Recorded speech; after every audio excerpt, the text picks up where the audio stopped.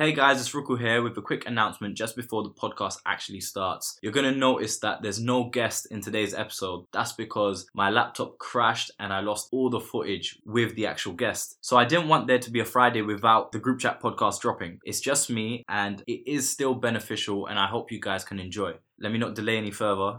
The Group Chat Podcast, Episode 4. Enjoy. Welcome to the Group Chat Podcast with your host, Ruku. Let me just introduce the podcast once again. This podcast is here to show that there are no restrictions for young Muslims career-wise. And as I've explained in the intro, I am just alone in this podcast and let me just get straight to it. So for this episode, I felt like it's an opportunity for me to go more into depth about assessment centers and interviews because I went through a lot and I feel like I've got certain tips that people can benefit from. So of course, I know it's not the original episode planned, but I hope it's still beneficial and enjoyable. So an assessment center is normally split into 2 or 3 tasks. The 2 that are always there, trust me, is a group case study and a one-on-one interview. And that's what I'm going to focus on.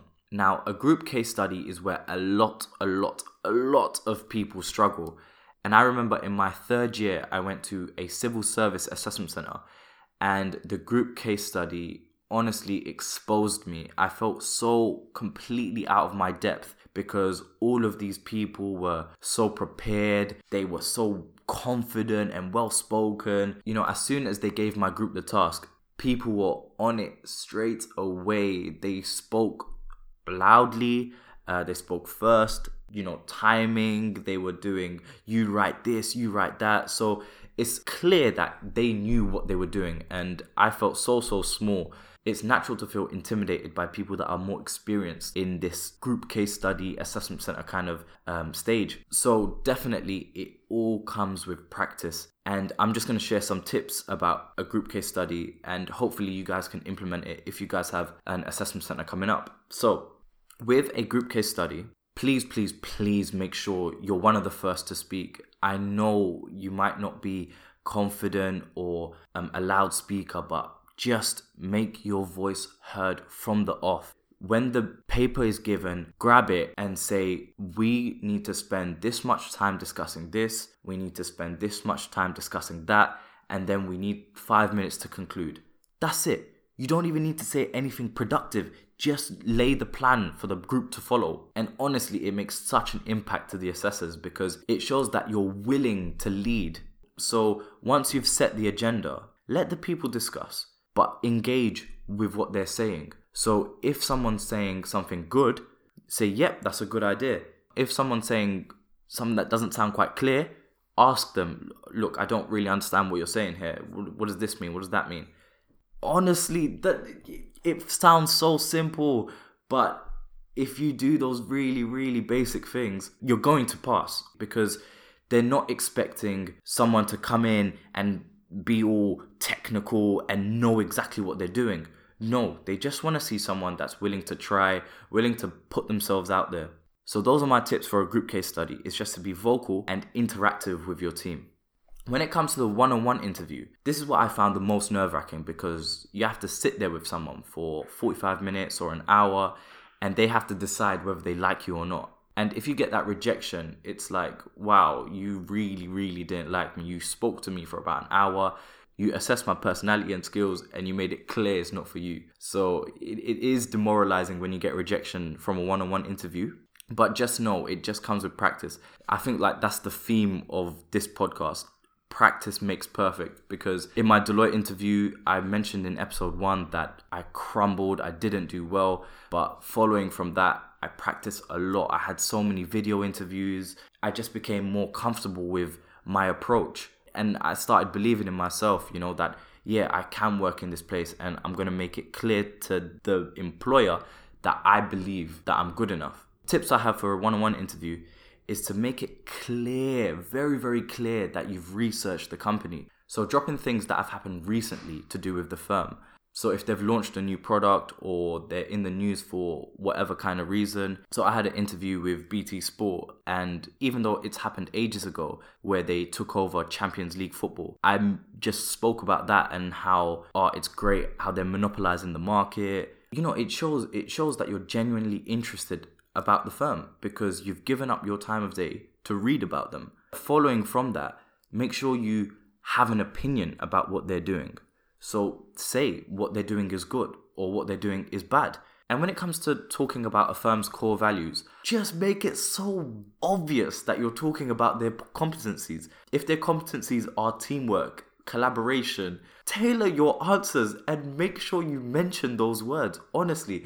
Because some of these companies, they're marking you on a tick list. I remember this year I had an interview with Teach First and I saw what the woman was marking me on. She was literally just ticking words that I mentioned.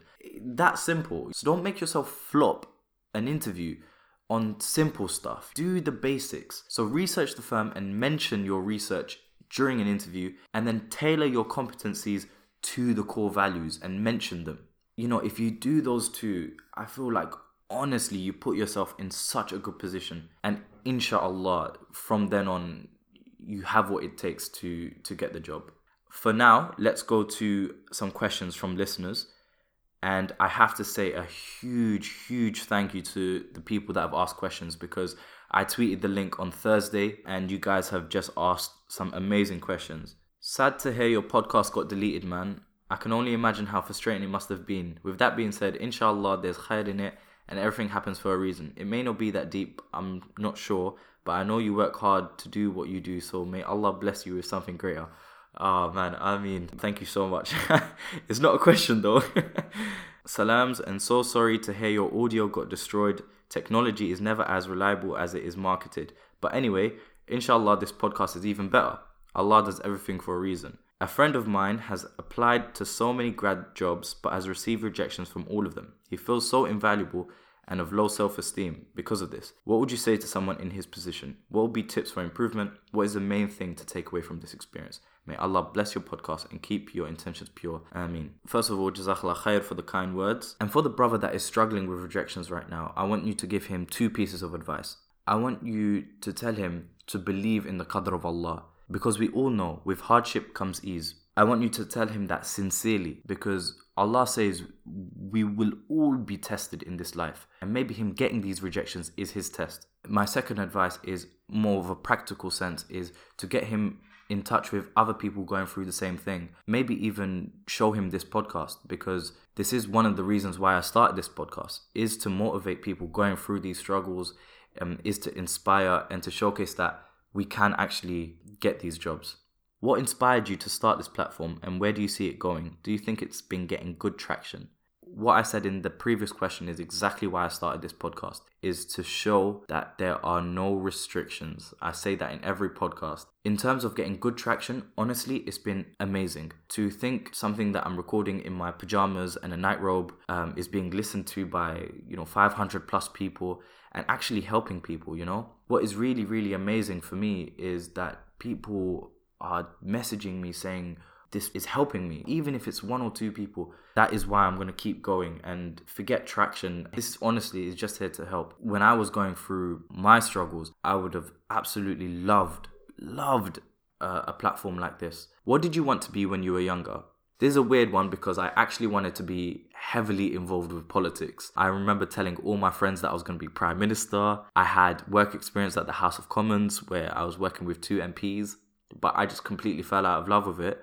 So another question we have is, were there any struggles you faced as a Muslim when applying to certain roles, as city jobs aren't very Muslim based? I've actually got a story about this. I went to an Insight Day once, and I'm not going to mention the firm, but it was a networking event. And I spoke to one of the employees there, and he was a brother.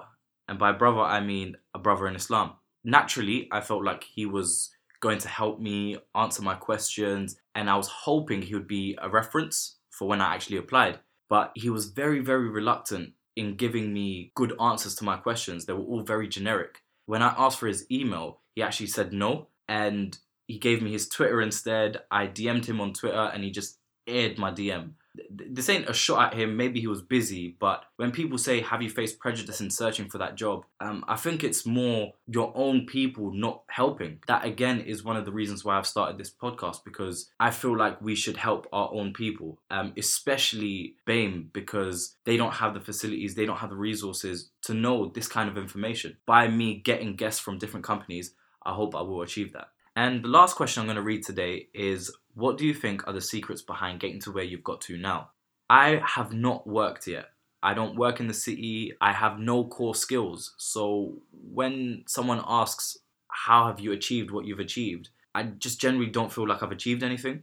But if you mean in terms of getting a graduate scheme, an important advice I'd give is to see your friends and family achieving and let that push you as well. In the Quran, it says something about hasad, which is destructive jealousy. And that's a very, very bad thing to have. You shouldn't see someone's success and wish they didn't have it and that you had it instead. Instead, what you should have is ghibta, which is an envy free from jealousy, free from any malice. With ghibta, it's like you see your friend at Deloitte or EY and you're happy for them, but you wish for yourself to be at the same level. And that is perfectly fine, you know?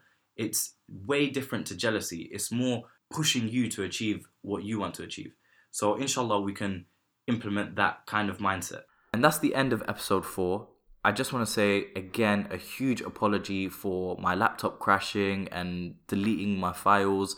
I still hope you enjoyed this episode. It wasn't the one you asked for, but yeah, I hope it was beneficial and you guys have learned something from it. Like always though, make sure you subscribe to the iTunes, make sure you follow on SoundCloud, and make sure you share as much as you can and follow the official Twitter of the podcast. It's at WeAreGC Podcast. So yeah, make sure you retweet, make sure you share. Thank you so much again for listening. And yeah, that's it.